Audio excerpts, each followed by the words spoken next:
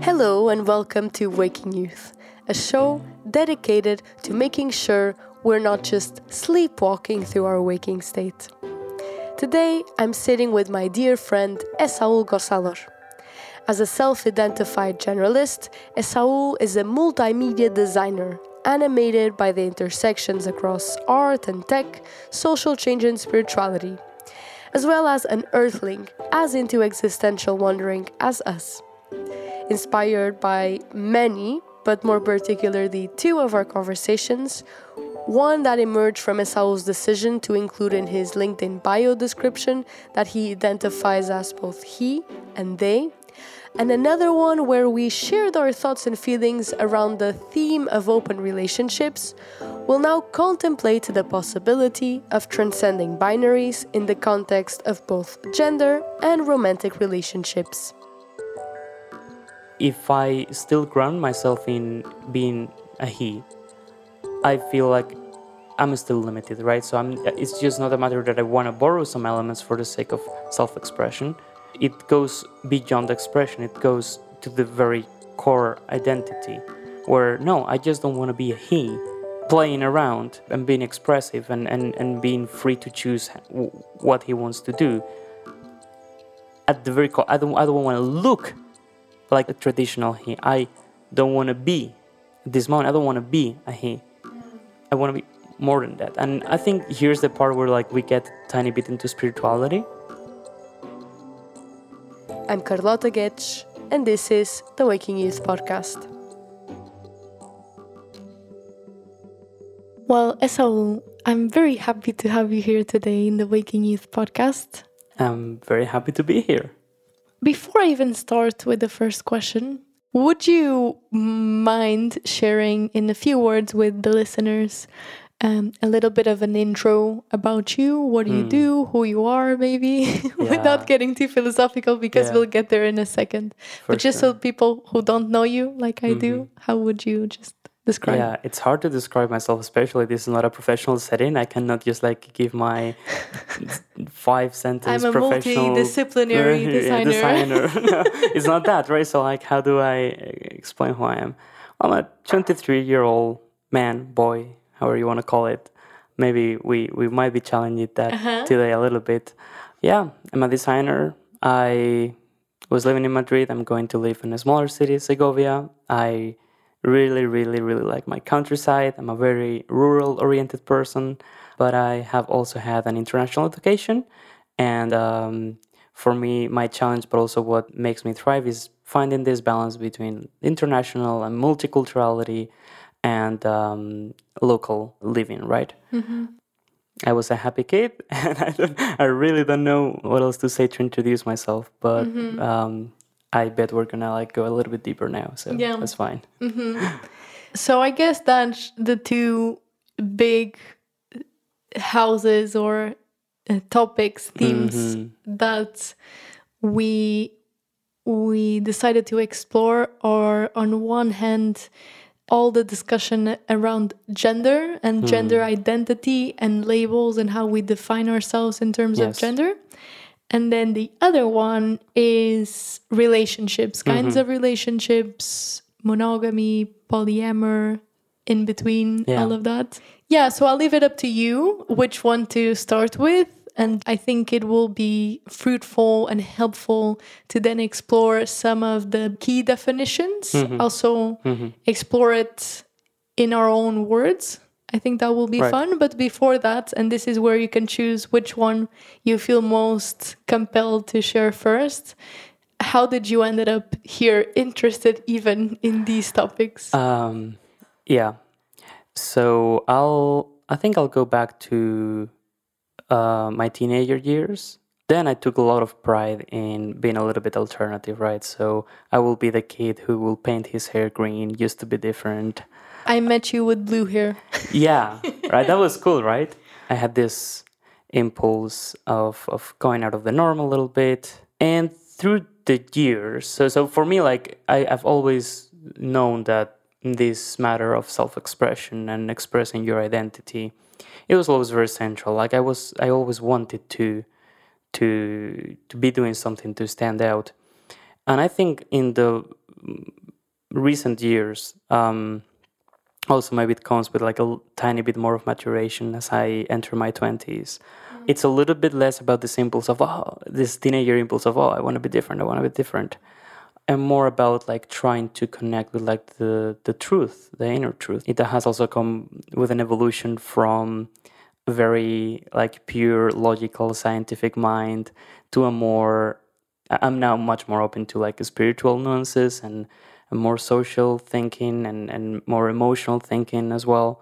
So all of that and the fact that I've been able to do work on myself, that I've gone to therapy, that was a step, and that brings me where I am here today, I think has allowed me to really, really reflect on gender, for example, and has made me realize that one of the things that was really driving me to try and break the mold was this thing of femininity, that I felt that ever since a young age, for whatever reason, it could be genetics, it could be education, it probably is a mix of everything, but that there was this ways of expression, and ways of expression could be anything, could be the way you talk or the way you dress or, anything that is expression, that I will feel much more comfortable if I would use typically more feminine ways of going about things, right?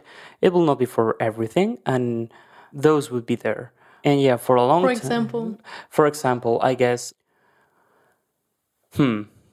yeah, maybe one thing in my teenager years, like maybe it would be about my interest or what I wanted to do.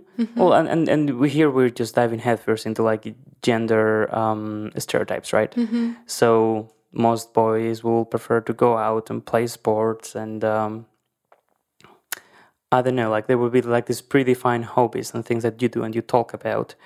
And I would perhaps be more interested about like staying home, and I would be quite a bit more philosophical. This is not to say that men cannot be. Like I know a lot of like male friends that even since a young age they were like super introvert. They will stay home, like pretty much like me. But this was already like a head start. And then also, okay, so I think actually it's a lot about like self-image at a young age. Like you're growing up. This is the whole teenager thing of like changes in your body and changes in the way you feel and like what is expected of you, this whole big rite of passage.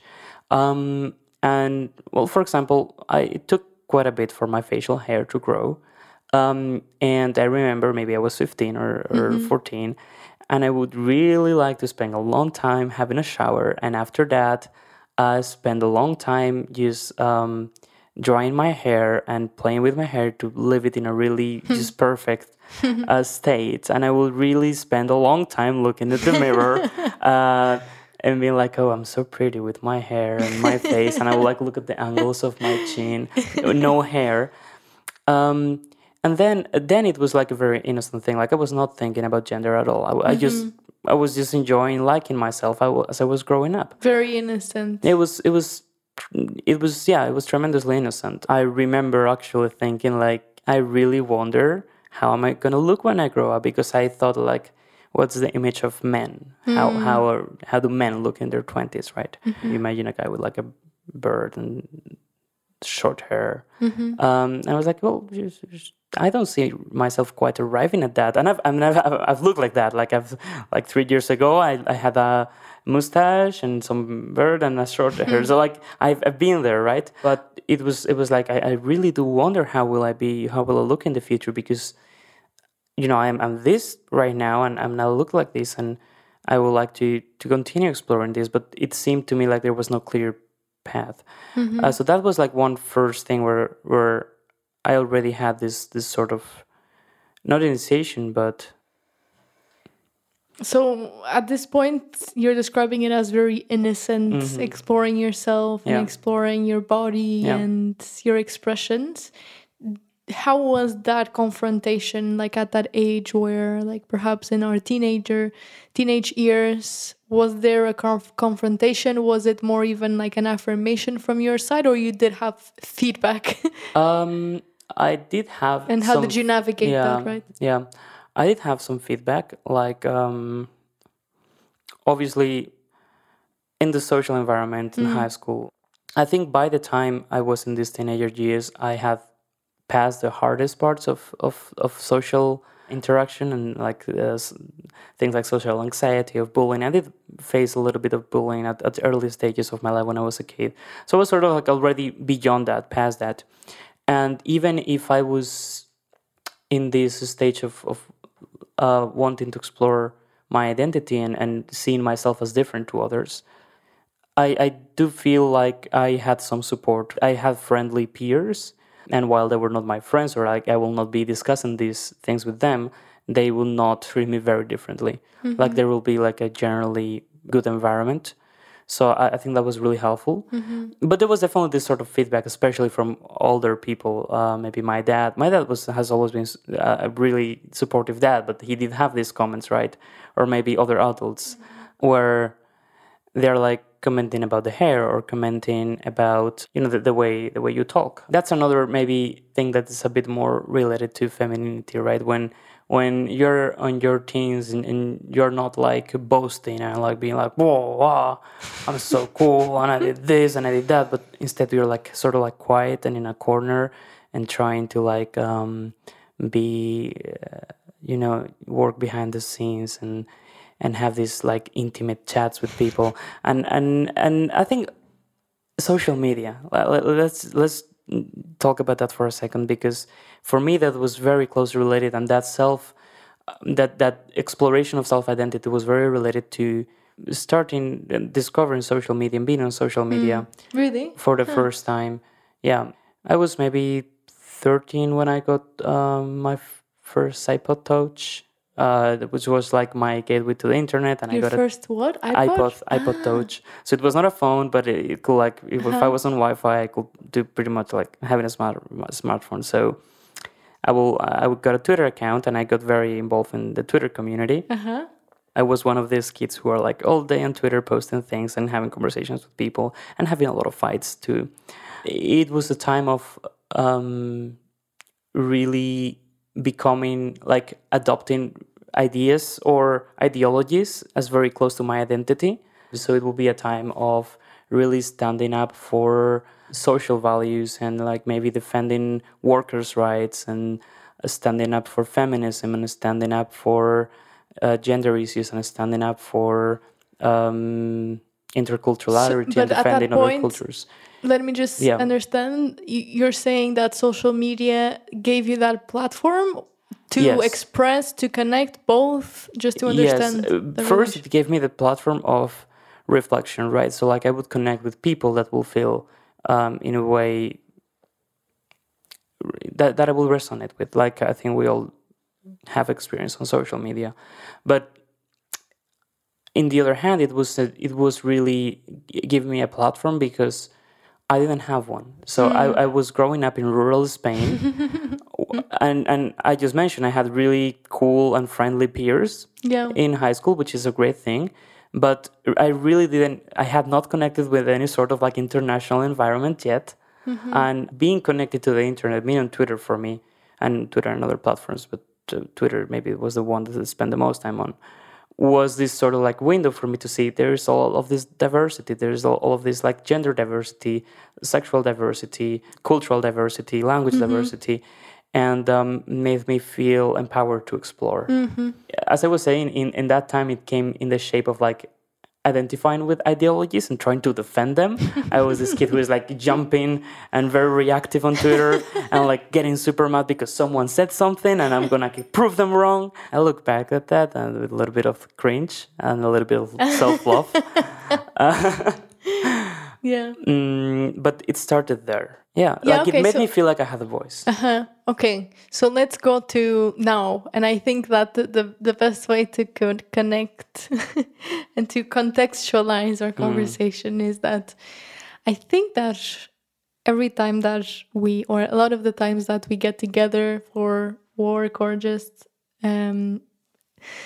friendship and rambling, we end up talking about these themes. I remember that this conversation really came up when we were working on kind of LinkedIn descriptions and personal bios and just thinking about our professional persona.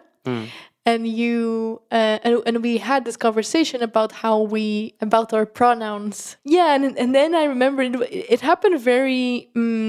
I think perhaps these were even two conversations. We talked about the fact that there is this feature embedded on LinkedIn that is kind of a phenomenon that actually, I think it bloomed when we shifted to collaborating a lot on Zoom with the pandemic, because people would, once they get into the Zoom room, they would put in the name, also their pronouns, right?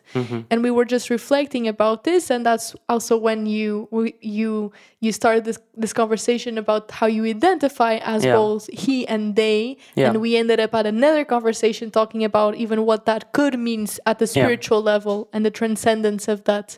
So I think that it's interesting to just, like, now this is how we ignited this conversation, but I think it's interesting to see where you're at now and how perhaps it has shifted.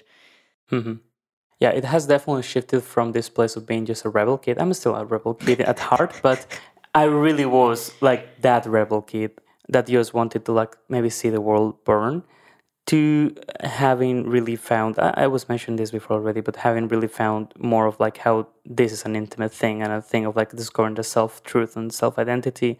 And now it's not so much a matter of I need to be out there all day on social media talking about it or screaming about it or pushing it out to other people, but it's much more about like, this is who I am now. And this clarity of identifying as he/they only came fairly recently. So maybe this was like end of summer last year, so less than a year ago. Or even maybe a little bit before that. Just before that, I had a very transformational year where I was on therapy for like 9 months. It was just after the pandemic. And I was facing this personal challenge where I was very isolated. I was not living in Madrid. I was living almost back home, and I didn't have a lot of friends. So I did go through like this reconnection process, also in therapy, and having all of that time by myself. Like just living by myself, working, having a lot of time to like meditate and contemplate life and work on myself, was that sort of opportunity where I started really going deeper and looking inside.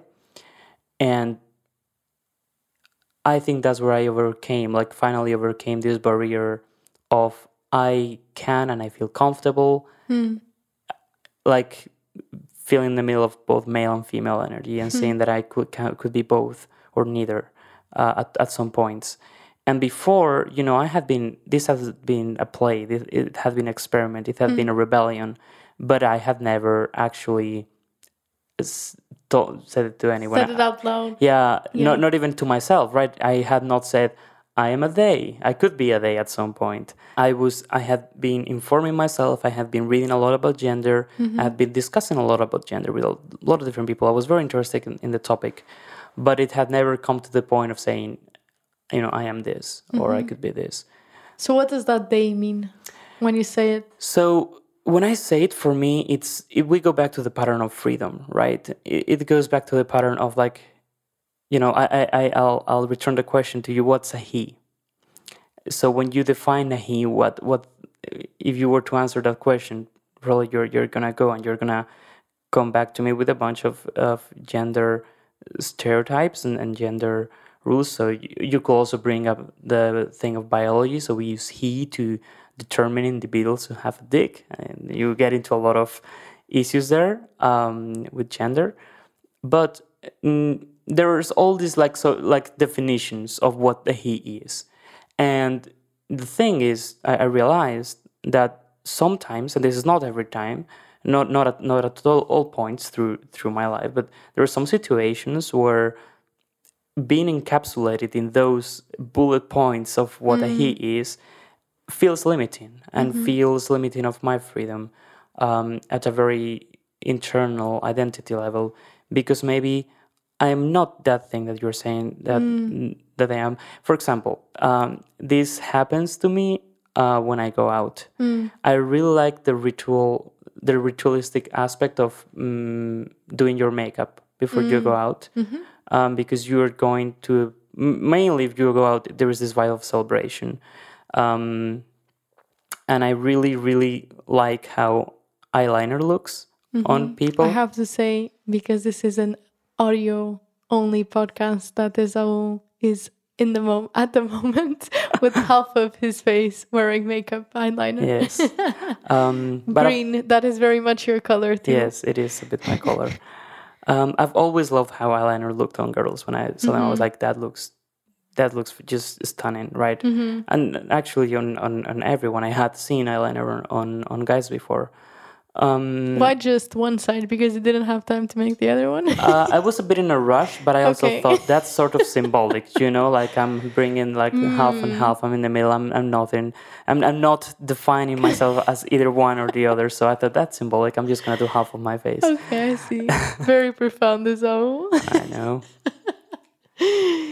Okay, but let me just say, sorry. because I think, sometimes when I have this conversation with people that perhaps have different experiences, have different circles, or perhaps are a bit older, though age is not always, but sometimes, they understand that how can the categories of, or the assumptions of what it means to be a man and a woman are limiting, but they don't get why you would have to come up with something that is not that. And so I'm just putting here the objection, right? Yeah. And just thinking, then why not extend what it means to be man or woman? Yeah. Why go to they? I think this is interesting to dig. I think we should extend what masculinity and femininity mean. We should, and I think we're already doing it. Expand the definition, right? I think that is already happening. But don't you think that they are just reductive? No, I think they're important, and I think they're not going to disappear. There's some people talking about like how, if we continue with this culture of like gender diversity, or no one is going to have a gender, masculinity and femininity are going to completely disappear. I don't think this is the case, because I do think that there is a fundamental link to biological sexuality, and like I think gender, as much as we can say that it's a social construct, and it is, I do believe that it does exist for a reason, and it does play a social role. So when beyond making babies, that's probably maybe the most important thing about gender, right? The fact that that's about the sex, not the gender. Well, yes and no, because we have the sex thing, but then we are cultural beings, so we need a cultural framework and a set of tools that we can use to to deal with mating, to talk about like. I don't know, but I feel like the roles, like even though they are present, I feel like they are diluted, and that it's. I think what's interesting is to also just like acknowledge feminine, masculine in all of us, independent of your gender, and then kind of like in relationship find out, in what ways you're gonna complement each other as a couple. Yeah, or co-parents. And we are now in an age where like you have people with a dick that identify as females and as women, and that's fine. I really think that is fine. We do have to acknowledge our trajectory and where we're coming from. In the sense that before it used to be that gender was linked with sex. I don't think that's the case anymore. Okay. I don't think it will be the case in the future. I'm glad that it won't be the case in the future, because I do think that was limiting and oppressing for a lot of people. But we do have to acknowledge that sort of like legacy role of gender. And I do still think that it's good that we keep masculinity and femininity for sure. Like everybody, even if you identify only as male or only as female, I think it's good that we do keep some sort of like definition and some sort of like identity cues and even identity. I don't want to say stereotypes, because I think you can keep identity pieces that are either male or female without necessarily because a lot of people find, for example, if you think about like a transgender woman, they are feeling they feel good when they're able to express femininity. So completely diluting what femininity is and looks like in terms of expression or cues. I didn't want to say categories. I think it's not a problem if we do keep some sort of like distinction or qualitative difference between masculinity and femininity, because I think there are, and it's even a spiritual thing. Like, you can have those in like two boxes, and then you can have people choose whatever mix they want from those boxes, and call themselves what they want. You could have a man that calls himself, I'm a man, I'm a him, I'm not a they, I'm just a him. But then he'll also do his nails and do his makeup. And that's just completely fine. He's drawing from the other, traditional set of expressions. But, like, I don't think those are going to fully dilute. I don't know if I'm making sense right now. Yeah, you are. But I didn't understand that if it's diluted, then that last comment. I understood the boxes and how because I think we're coming from this question that you made of why why they, and why not just expanding this, and I was just commenting that they are actually exactly on that comment, like you're saying. Then we might have, and I stand for that, men, for example, that they do identify as a he or a him, and they also paint their nails, and they also, like, I don't know, what's another gender stereotype that is associated to the feminine, wearing heels, wearing makeup, right? And they just acknowledge that they're choosing certain aspects of that box, and sometimes the other box still identifying as a he. Then why would you go the extra mile to identify as they? Well, I think for me, the discovery of this, or the moment I said I really feel comfortable some moments, like going and calling myself they, is because there are so many things that I like about femininity, and so many gender expressions that I like about femininity, or that I identify with there, or in certain scenarios. It could be the more visual things, like the dressing or the nails or the makeup. It could be the more subtle things, like the way my personality, or the way I like to approach people and relate to people. It could be it could be a lot of different things. But there are some situations where, if I still ground myself in being a he, I feel like I'm still limited, right? So it's just not a matter that I want to borrow some elements for the sake of self-expression. It goes beyond expression. It goes to the very core identity, where no, I just don't want to be a he. It's beyond that. Playing around and being expressive and being free to choose what he wants to do. At the very core, I don't want to look like not a traditional he. I don't want to be, at this moment, I don't want to be a he. I want to be more than that. And I think here's the part where, like, we get a tiny bit into spirituality. Because, and I think we were almost making this point before, of how there's the masculine and the feminine in everyone. And you could even say, from the point of spirituality, the divine masculine and the divine feminine in everyone. And or from the point of view of therapy, your therapist will probably try to work on your balancing the two energies, right?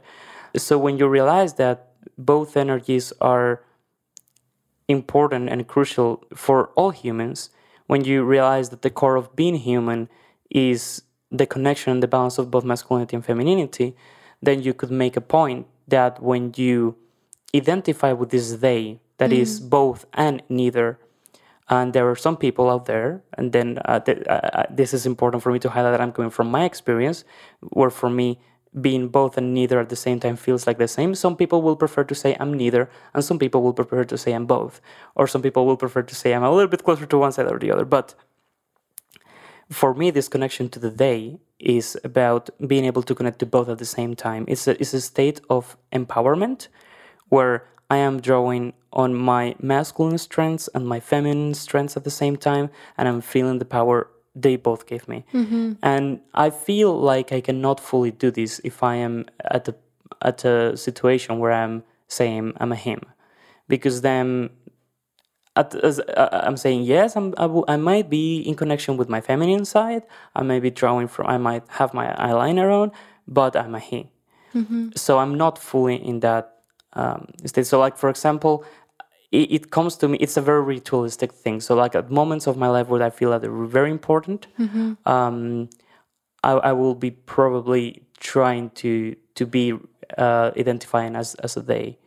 Because it's this connection to something bigger, is this connection to the bigger humanity in me, that is not limited, as not caged by any gender definitions. I think that's beautiful, and that reminds me of that particular conversation we had in Segovia, that was precisely about this beyond the binary, the duality. Exactly. And even I think there's a dimension also of self-creation. And that's a particular experience and something I've been aware of, that's we are in our 20s, and I'm having this feeling also of I am defining myself, I am creating myself. I feel that very strongly, and I think this conversation is very much about that. It's what could be me beyond this gender that was assigned to me. Yeah, and it's a bit even like a theater play, no? That you're in improvisation, improvising what it could be, and exploring different aspects of you. I think that's beautiful, and it also reminds me of this question of how culture and reality is linked with language, and how one reinforces the other, but it's also important to remember that language is also alive. So as we evolve, language also evolves with us, and I think that just stretching language in that sense to look for perhaps a definition, an identity definition that goes beyond that duality. I think it's worth talking about. Yeah, no, and I want to expand on this that you were saying of both language and culture are constantly changing, and it came to mind right now how gender, stereotypes and like gender expressions have been very different, have been changing through history and through different cultures. So you might find cultures where, women are, maybe that's not the rule or the dominant pattern, but you might find matriarchal societies, or you may find how, talking about like expressive elements, right? You might find how just a century or 2 centuries ago, blue was the color that baby girls will be dressed on, and pink will be the color that boys will be dressed on, right? And then that's completely reversed. The red, pink, red was associated to blood and war, and that signified masculinity. Yeah. So even like these like expression cues do change through time, and it might perfectly be the case that in 200 years, what eyeliner will be something that people like will identify heels as also. A male, right? I just want to bring something that I had here, that in this topic of like how also this conversation is connected to matters of the spirit. That there are several, and there's a lot, and this is, I think, also where we also have to balance, and I understand sometimes some of the resistance. I think it's because there's a lot of categories, and then it becomes challenging to keep up. So just to list some, we don't have time to go into all of them, nor also I think the personal experience nor the research to expand too much on this. But so examples: agender, bigender, cisgender, gender expansive, gender fluid, gender outlaw, gender queer, non-binary, polygender, pangender, transgender, and then there's this two-spirit that I found. This was new for me when I was doing some brief research. And this two-spirit is associated to indigenous Native Americans. And I think this is so, beautiful. And I haven't even thought about this, but how they it's almost like they have two spirits, right? And how they created that term kind of to just another example, right, of how your mental model shapes the language that you have and your experience of the world. Yeah, there's a really cool point here connecting with what you were saying just before and I was saying before, different cultures and language evolving. If we look at different cultures, and you mentioned the indigenous example now, when you mentioned it, also the example of traditional Indian culture came to mind, where even in those societies already from an ancestral times, there has been language and there has been cultural frameworks to deal with non-binary gender, right? They have had those definitions. And if we come back to today, where we have this myriad of definitions that can seem even overwhelming, I think it's a result of or a reaction to our culture, our Western culture, trying to sort of like be like, no, there's only two genders, and trying to double down on this. There's a male and there's a female and there's this very clearly defined roles. So when people who don't fit in one of those two categories rebel from their inner need of identity and expressing their identity, because there is no established framework like in the Hindu culture or in tribal cultures, well, then they are making up as they go. So I would argue, I'm also not an expert on this, but I will argue that all of these different non-binary gender tags are probably getting very close to a very similar thing, but because it has been the journeys of different people arriving to that, the framing of what that is, different tags will resonate better with different people. I would just say, I think what is useful is to make a distinction between binary and non-binary, because, I don't think you can compare head to head, someone who's saying I'm a transgender or to someone who is saying I'm polygender, because in saying I'm transgender, that's still a binary gender person where they're choosing between, like the traditional established he and she. That might not have been what they were assigned at birth or what culture has considered them to be, but that's what they feel like they are. So they're choosing that identity and they're choosing to remain within the binary. Yeah. So, and then outside of that is non-binary identities. And then again, like the personal journey to arrive at a non-binary identity might be very different. Like I personally I haven't like chosen a tag for myself. I'm not saying I'm gender fluid. I'm not saying agender. How do you feel about I think choosing one of those labels? How do you personally feel about labels? Labels obviously are like this thing. It goes very semantic, right? We go back to the question of language. We're like, sure, we'd rather have no label and be a free spirit, but if we have no labels, we cannot communicate. Yeah, and even that stands for something that you can probably put a label, Yeah. Yeah, exactly.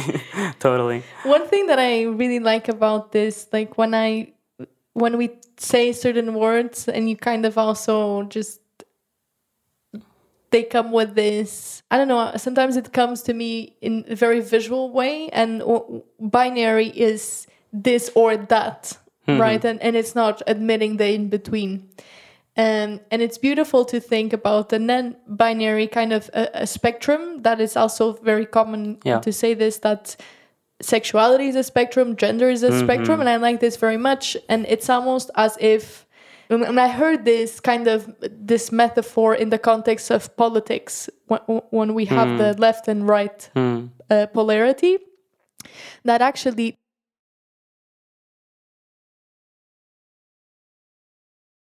the existence of the polarity is what brings balance, because you have people on the spectrum that balance each other, so you actually need both. Yeah. And that dance, and that's also very yoga talks about this, the balance of the yin and the yang, and how is this subtle dance that everyone, female, male, or even beyond female and male, should strive for. I guess that, we're more or less halfway. So I think that on this metaphor or image of this pendulum or spectrum, we can bring in the topic of relationships as well. That was our second topic. So I don't know. I leave it up to you what you feel most inspired to share. Do you want to talk about this? How it might or not be similar in terms of how it is also a spectrum, or do you want to start from your personal I do experience? Want to comment on the spectrum thing, because that I do want to make a punctualization of what I said just before, because I was saying, like all these like non-binary gender tags might be dependent on the journey of the person. And yes, I think that's true. But I also think that now that you mentioned the spectrum, there is more depth to that.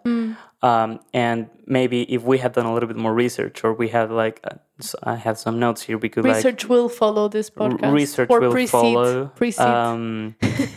But probably the tag for non-binary gender identities can be helpful in navigating that spectrum. So maybe someone who is saying I'm gender fluid is a person that feels like it's constantly flowing from one position of the spectrum to another position of the spectrum, and they're not quite ever in the same place. While someone who says they're agender or I don't know what's the exact tag, because again I'm not super keen on tags, but they might say I'm dead on the middle. Don't call me male, don't call me female. I'm just really dead on the middle. And this so it might not be only, as I said before, about their journey there, but it may also be about like their dynamics within that spectrum, right? But then again, obviously what I would say there is just listen to whoever is speaking about themselves. Like there's like every person is only themselves are equipped to give you that sort of like definition of their identity. Yeah, and that being said, because I really I this came to mind, I really wanted to make that punctualization or correction to myself before, and we can totally go into relationships now. Well, I think for me discovering like, because this whole gender thing, right, and the spectrum and everything, first, much earlier, I discovered it. And also feel free to talk about sexuality. I think these three particularly are very related, no? I was definitely going there. So, with the whole gender as a spectrum thing, if I think about relationships as well as a spectrum, it makes me think of like when I first became interested about gender. That was in my again teenager years, much before I finally took the step to say I'm gonna stop identifying with a binary gender role or tag. Way earlier I had already sort of like intellectual interest in this topic, and I was reading about it, and one of the first things I learned, and I think that is important to make clear, is this distinction between gender and sexual orientation, right? Because normally you're having conversations about gender, are having conversations about LGBTQ, and especially people who are not super keen on these topics, they possibly tend to put everything in the same bag and be like, oh, so like then they tend to confuse identity, which is about who you are, with sexuality, which is about who you like. Yeah.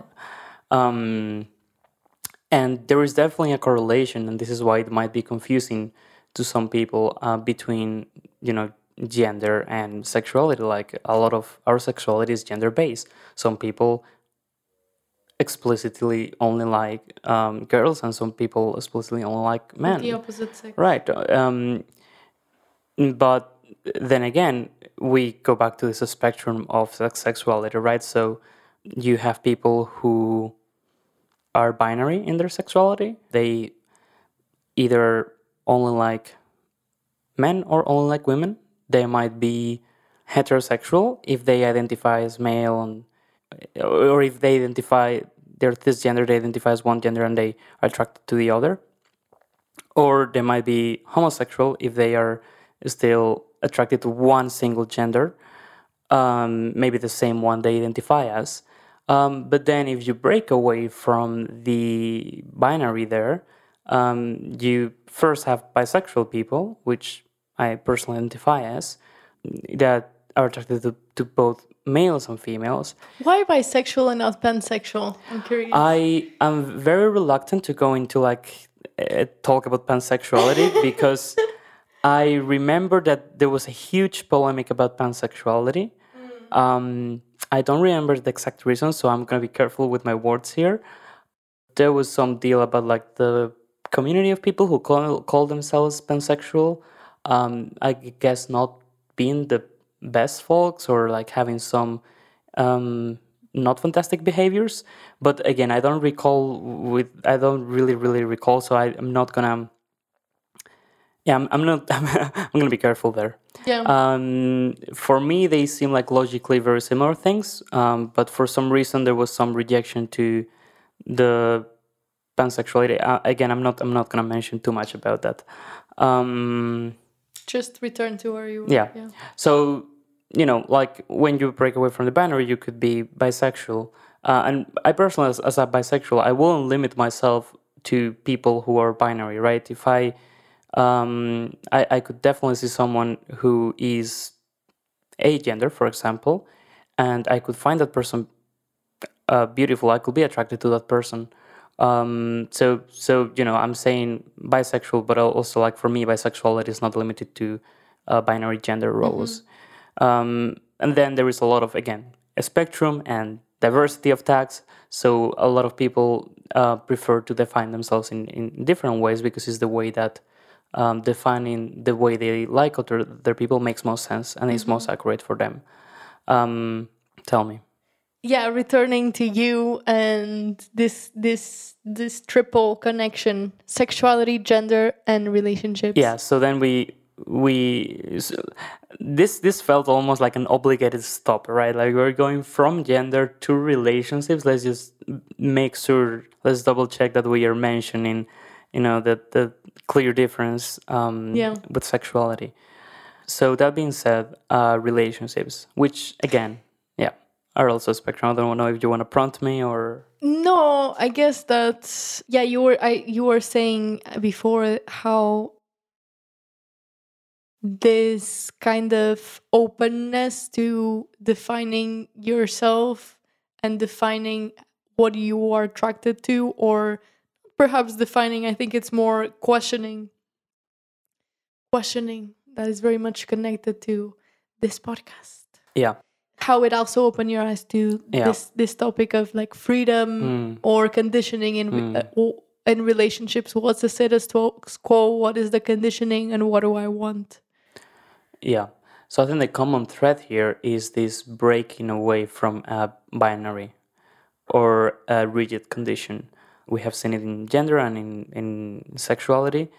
And we also see that in our culture, in our Western collection of cultures, very traditionally, we have had this monogamy. I think it will be fun now to bring some terms, also because there's some new sexy terms here I think it will be fun to just provide this foundation and then kind of have a ping pong about it. Yeah, so I was sharing with Esau before how preparing to this episode, I run into some lovely podcast episodes. One with Jorge Ferrer, and then this woman, I think she would identify as woman, I'm not sure, Dr. Zena Vrangalova. Yeah, they kind of introduced me to a new concept. So there's, and particularly Jorge Ferrer, he has this book called Love and Freedom, and he expands on the concept of monogamy, and here he distinguishes between traditional monogamy and serial monogamy. So tradition is when you try to have a lifelong partner, one only. Serial is when you are with one person at a time, but you are monogamous while you're with that person, meaning you're not involved, you're not having sex. And here also I think we can deconstruct what is cheating, or is it just about sex or emotions and all of that. There is consensual non-monogamy, which means that you can have sexual relationships outside that main partnership. And then there's polyamory, where beyond the sexual relationship, intimacy with other humans, beyond that root relationship, you can also have emotional, so it's both sexual and emotional connections with third parties that then, so it doesn't mean that you have to stay in that foundation of relationship. You can have several. Yeah, and then to kind of also avoid, or not even avoid, transcend again this binary, Jorge proposes another term called novogamy. So it's the spectrum of open possibilities. It's the choice to be free, and throughout different points of your life, deciding what makes most sense for you, for your personality, for your relationship, and for your partner. And similar to this conversation we just had about gender, he posits if we can do such thing with relationships as well. Yeah, so I think that we can just start talking. I think there's many things. I think he does a great job at also kind of deconstructing some of the. He's very clear in also kind of explaining how there's no one size fits all. There's not a right or wrong. It's really about this process of open communication and open construction. And he also explains some of the myths and some of the shortcomings associated to both to polyamory, to all of them, really. I've particularly found some of the shortcomings related to serial non-monogamy intriguing, because we don't often think about them. And one reminded me of you, that he says, let me find it. Well, I'll just do it from memory. It's okay.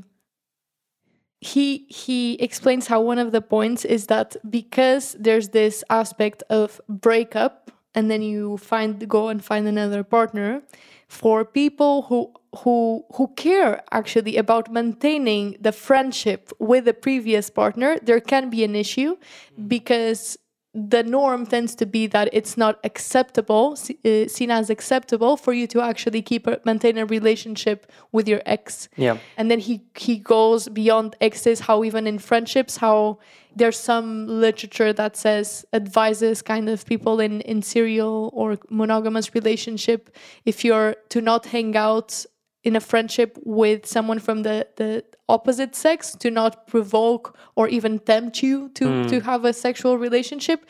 But I remember this because I remember you also sharing how this was a motivation of yours to explore this friendship that you still had with your ex. Yeah. So maybe if you can talk about like what do you feel when with this new term novogamy, and we can start from there. Yeah. That's definitely super interesting and a great framework. I did not know this distinction. It makes a lot of sense between serial monogamy and traditional monogamy. It's true that probably we are very influenced by this traditional monogamy that came as a result of like marriage culture. But then in modern times, it increasingly became about serial monogamy, which was probably already like breaking a norm, like I have a breakup now because divorce was not a thing. Yeah, it was not, and that was, I guess, a great norm to be able to break, because if you're in a relationship that does and a partnership that does not work, then by all means you should be able to break from that and search new avenues for love and for relationships. Yeah, and that's one of his points of Jorge too, that not only you have the possibility to go out of the relationship if it doesn't serve you, but also from spiritual point of view, you can understand where you failed or where you might evolve and learn from it for your next relationship. For sure. So yeah, I would argue that was already like a sort of an innovation or a breaking from and creating something new. and increasingly, if we break more and more norms and we deconstruct, and this is a pattern, right? Today, this pattern of deconstruction that we have seen in gender and we have seen in sexuality, I think it comes with the ability we are gaining to better understand ourselves and better understand all this complexity. Because in a relationship, you were saying before, there's a lot of things. It might, there's the dimension of sex, and within that dimension, there is probably 1,000 things to talk about. There's that dimension of, emotional support, but then there is a dimension of family, and there's a dimension of a common space, and there is a dimension of plans together or plans with friends. So there is all of these things about the relationship that give you things, and where you're giving things to other humans. And those might be very diverse and very complex. So as we become increasingly aware, we broke this thing of traditional monogamy into serial monogamy, and now we're breaking more norms and creating new avenues into this, what he calls novogamy, which of course again resembles this spectrum of let me mix and match and create at every stage of my life whatever works for me. It also obviously needs to come with, as you were mentioning, very open communication, because it's not only like this is different to gender or sexual orientation, in that it's not only about you. At every stage it's going to be about you, and at the very least someone else. So sure, you have to come with your needs and your expectations, but it's going to be a negotiation. And this is where I think is very different from gender identity. For example, gender, you define your gender, you define where you're at, and no one can tell you to change a tiny bit about that. But when we're talking about relationships, it's this very malleable thing that and that is a negotiation in nature. Malleable, two-way process. Yeah, for sure. It needs to be able to work for at least two people. So, and it needs to be able to evolve in time. So I think the fact that with novogamy, he acknowledges how it might be different in different stages of your life. It's already a step forward in understanding relationships. But yeah, going back to what you were saying about these things with maintaining a friendship and the relationship with your ex, coincidentally, just short of a week ago, I saw this clip from Teal Swan. You might know her. She's, I don't know if guru would be a good tag for her, but she's this sort of like spiritual leader or speaker who does talks and has a YouTube channel, and also like put some clips on social media. And she was making pretty much this point, and she put it in a very impactful way, or in a very clear way.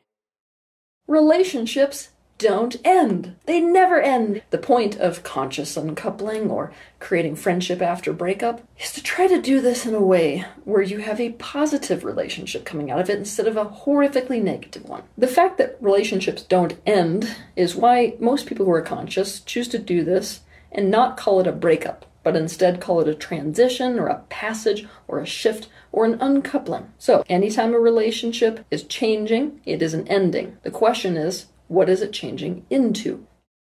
And then maybe I can go back to my personal experience. My personal experience was pretty much this. And pretty much at the same time that I was realizing these things about gender and identifying with they sometimes, it came with a breakup to me. Like, so last August, I broke up with my 2-year partner, or rather she probably took the decision to break up. She was the one who took the initiative. Although obviously... To break up or to shift? Yeah, obviously now I would call it a different term.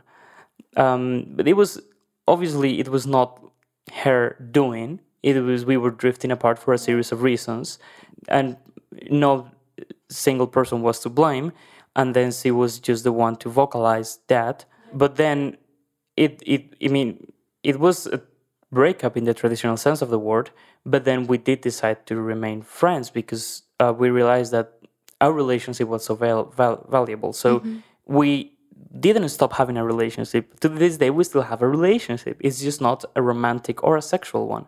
We are very good friends. But then it came to me with this realization of, well, I know that I might, or it's very clear to me, I have this clarity that I have no intention and I have no desire of being in a romantic or sexual partnership with my ex again, because we have other history, we diverge paths, and I have the clarity that it's over in that sense. So, but now there's this friendship that could be very solid, that could be a pillar of my life, because it's this person that knows me in a very intimate way, that knows what makes me tick, that knows my weaknesses and my strengths, that knows my relational patterns. So when developing new relationships or when having any challenges of my life, I could go to this person and have a listening ear and have a great mirror and a great ally that can help me reflect, and the other way around. So there was that, but there was also the realization that there's an underlying love that is, I would say, more powerful than I will have for any of my closest friends.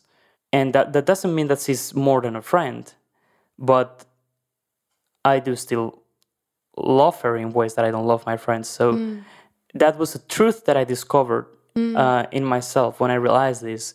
And I was like, well, this is cool. I am happy that I'm realizing this, and I'm happy that I'm able to now, work on keeping this friendship, because I was very happy about it. It was very valuable, and it made the whole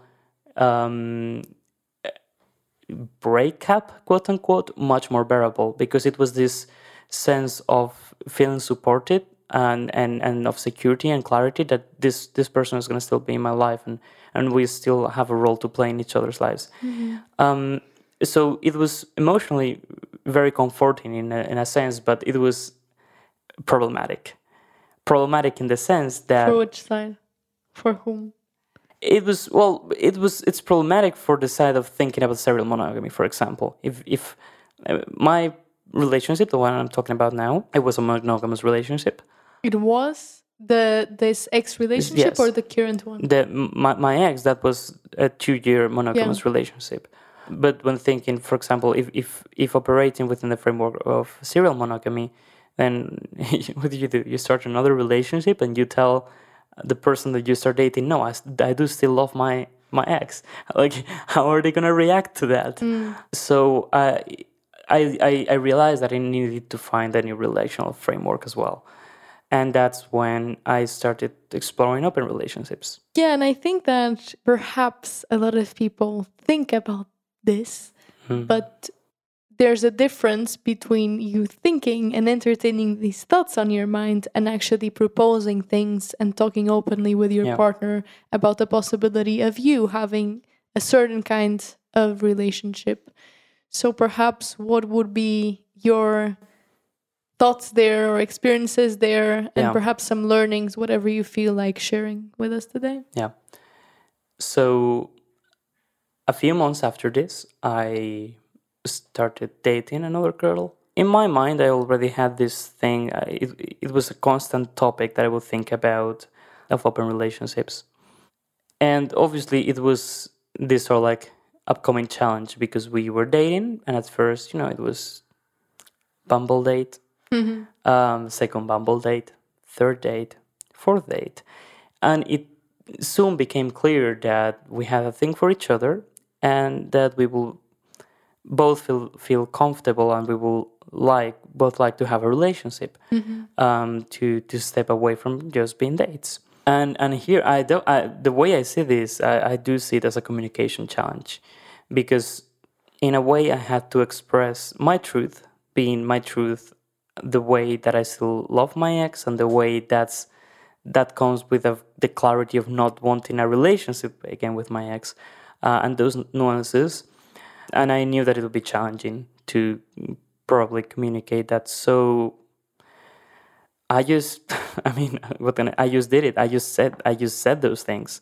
I tried obviously to be as kind as possible, as listening as possible, not trying to impose any reality. And I'm going back to the thing about negotiation. I said those things, but I was saying, well, this doesn't mean that this is the only way that I'm going to accept having a relationship with you, because what comes first is, what we are both experiencing now, the attraction that we're experiencing now, and the fact that we want to have a relationship. And for me, this I don't want to jeopardize this just because I want to impose a relational model. So let us, co-create this. yeah, it's sure. I would even I knowing myself, I probably even use that word at some point. So I guess I encouraged, or I tried to frame it as a process as much as I could, and to take pressure away, and to like use my actions, not my words, to like demonstrate my commitment and my presence, and to really do all of this while expressing love, and while expressing I'm here and I love you, and I guess that is what allowed to have a space where we could both communicate, we could both understand each other, and there was, I think, a lot to unpack because we were just starting to know each other. We obviously both came with our emotional baggage from our previous relationships, and we had to understand a lot of these things. In a way, I think it was even a catalyst for better communication in the couple, and I think it accelerated how we learned intimate things about each other, and I'm proud of the way that we were both able to create vulnerability, like use the love that we were developing for each other to put trust before rejection, and be able to sort of like co-create that. I would say that it was not like a straightforward process. Like there was definitely difficult moments in this where, like some patterns were triggered, past patterns, or like misunderstandings happened. What was very beautiful for me about the way we found our relationship, our open relationship, is the way that we, like, I was feeling compelled to share the way we actually co-created this. How it was this sort of like pillow talk when we were on a bed for 3 hours, and it was just conversation of exploring all of our insecurities, dreams, not goals in life, but goals in relationships, and insecurities in relationships, and what we thought a relationship should be. So it was this very long and very open process where it was a back and forth of maybe saying, well, I think this part should be about this. And then the other one will reply, well, I agree with part of that, but then I worry that this will end up in this sort of situation that I'm scared about. So then we will come up with a rule, so that the liberty was allowed, but, a vulnerability was respected. And it was this very, very beautiful process of pure vulnerability between two partners, trying to construct and trying to like create from ground zero of their relationship, which in hindsight, I think it was a moment where that really, really brought us closer together as a couple. Like before, I think I would even say that was because we had been saying like, okay, now we're a couple, like maybe like 2 weeks prior to that. But I think that was like the true moment where we made the transition from like two people who were sort of casually dating to like knowing this is my partner and recognizing each other as partners, because we were able to have that space to co-create the relationship. That's very beautiful. So because like it's kind of that idea that we, one time we talked about like utopias and how to create political utopias, but it's the same idea that you can't impose an utopia. It has to be in co-creation, a process that takes a lot of time, and that is you implement a change, you go back, you see if it works, and it's always this iterating. And the funny thing about this, now that you mention iterating, is that we did this for 3 hours, maybe 4. And as I mentioned before, we have never tested it. So we have this all like book of rules that we agreed upon, that we have never tested. So it's very, very likely that whenever either of us goes and wants to have a sexual relationship or a romantic interaction with someone else, that unexpected things will happen, Yeah. unexpected emotions will arise, and that we might need to revisit all this, and that's fine. Like, I think that's what you know, that's what the constant communication Yeah. is about. Yeah, I think also because, you know, it's that thing that, like, we're also, like, and the context is also that we are in our 20s. I think there's something beautiful about this age, like I was sharing before, because it you know, yes, age is an illusion, and, like, we are in the forming years of our life, and that we're just out of university or high school years, and we are navigating the world as adults, independent beings for the first time, and we are being presented with these alternative ways of being. And so I do think there's that aspect of self-creation. So it does make sense that also you want to figure out what makes sense for you that you don't know because you have not lived it. Yeah, and of course there's a lot of stigma around these things, but yeah, I think there's really something beautiful in this open communication above all else, you know. And I know that, like, as you mature, and especially if you have families and kids involved, then there's also complexities that are added to the equation. But at the end of the day, and even why I felt compelled to bring this concept of novogamy, I think it's a funny term, you know, and I think it's Reminds bold. me of Novocaine, which is a drug.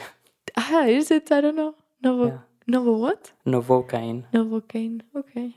Yeah, but I think it's this concept of kind of like the spectrum, and let's you know, let's pause the assumptions and the heritage, you know, all the legacy, and let's, with new eyes, decide for ourselves what is it that we want in co-creation. I think that is beautiful. Yeah. Do you want to add anything else? No, I was so ready to share sort of like how my relationship looks like. Yeah, go for it. Yeah, I think the point that I want to, without maybe going into too much detail about like how my particular relationship works, I think what I do want to say is how, again, this is a co-created process. So first, for me, it was very helpful to read about it and read what other people are doing, because there's many different ways to go about it. As you mentioned before, it might be that this is an openness about, you know, only in the sexual realm, or it might be emotional too. It might be romantic too, with different people. And even in those two scenarios, there might be like 1,000 different ways to go about it. So let me just add to that. One tension that I found really intriguing too was this tension between safety and sexual adventure exploration, but how also there's something deeply spiritual about that process of sexual and exploration or emotional exploration, because you're also kind of discovering parts of yourself. But of course, that is always balanced with the need for safety. That is what is very associated and linked with this idea of monogamy. It's the stability that it brings, and we all have it, and we all have it to different extents. So also just to plant the seed, because then we'll connect this to some more perhaps intellectual thoughts, and not only personal experiences, but to just plant that seed. And you were saying, I will say about that in my case, like well, for me, it's like we are a couple. And I think for us, that's like one thing that we established pretty early, is this is our priority. Like, at no point should our open relationship or our openness in the relationship come at the cost of our relationship, of both of us. So there's this idea of main couple, and this is where like the safety part, like I guess the relational need for safety comes in, where like we find that in each other, but then because we have that safety and we have that trust in a partner, then from there, and with a series of co-created rules and processes, and obviously those are always based on condition, always continually revised, and it's all based on open communication. But then based on that is where we are able to then maybe explore.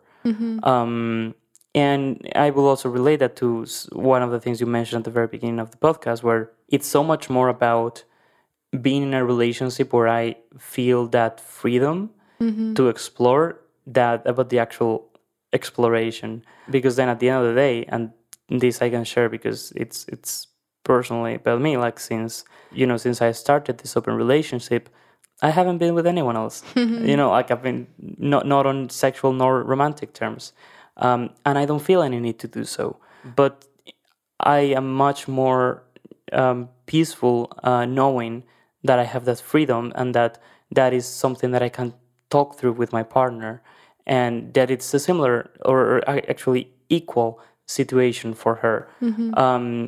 It just, I guess it makes me feel safer in the relationship. So it even empowers that relationship that I only have with her, that I don't have with anyone else. So, like open relationship might be completely different things for different people, but in my case, it's that. Okay, so I'll do a follow-up in perhaps every 2 years to check the state. Sounds good. Yeah, I guess that the last question, I have a final question at this Waking Youth podcast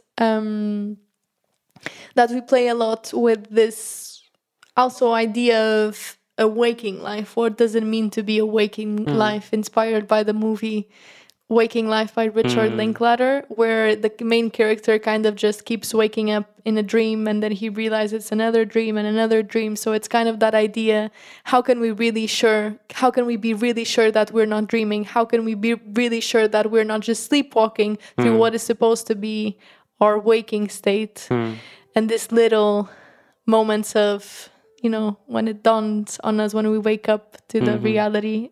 Yeah, and in this sense, I think that this conversation is a lot related to questioning and to that collective sleepwalking. Where might we wake up from that sleepwalking? Yeah, and the final question is, how do you make sure you're not sleepwalking through your waking states? Whether that is in the context of this conversation, how that relates to the rest of your life, but just in general, as how do you make sure you're not sleepwalking through your waking state? Well, obviously in this context specifically, we have already mentioned multiple times, both of us, how it's about the questioning the old ways of doing things and trying to bring about new ones, like stopping and co-creating new ways of doing things, and being active, realizing our ability to create reality and influence reality, and not resign to let things be as they are. Then we would be sleepwalking.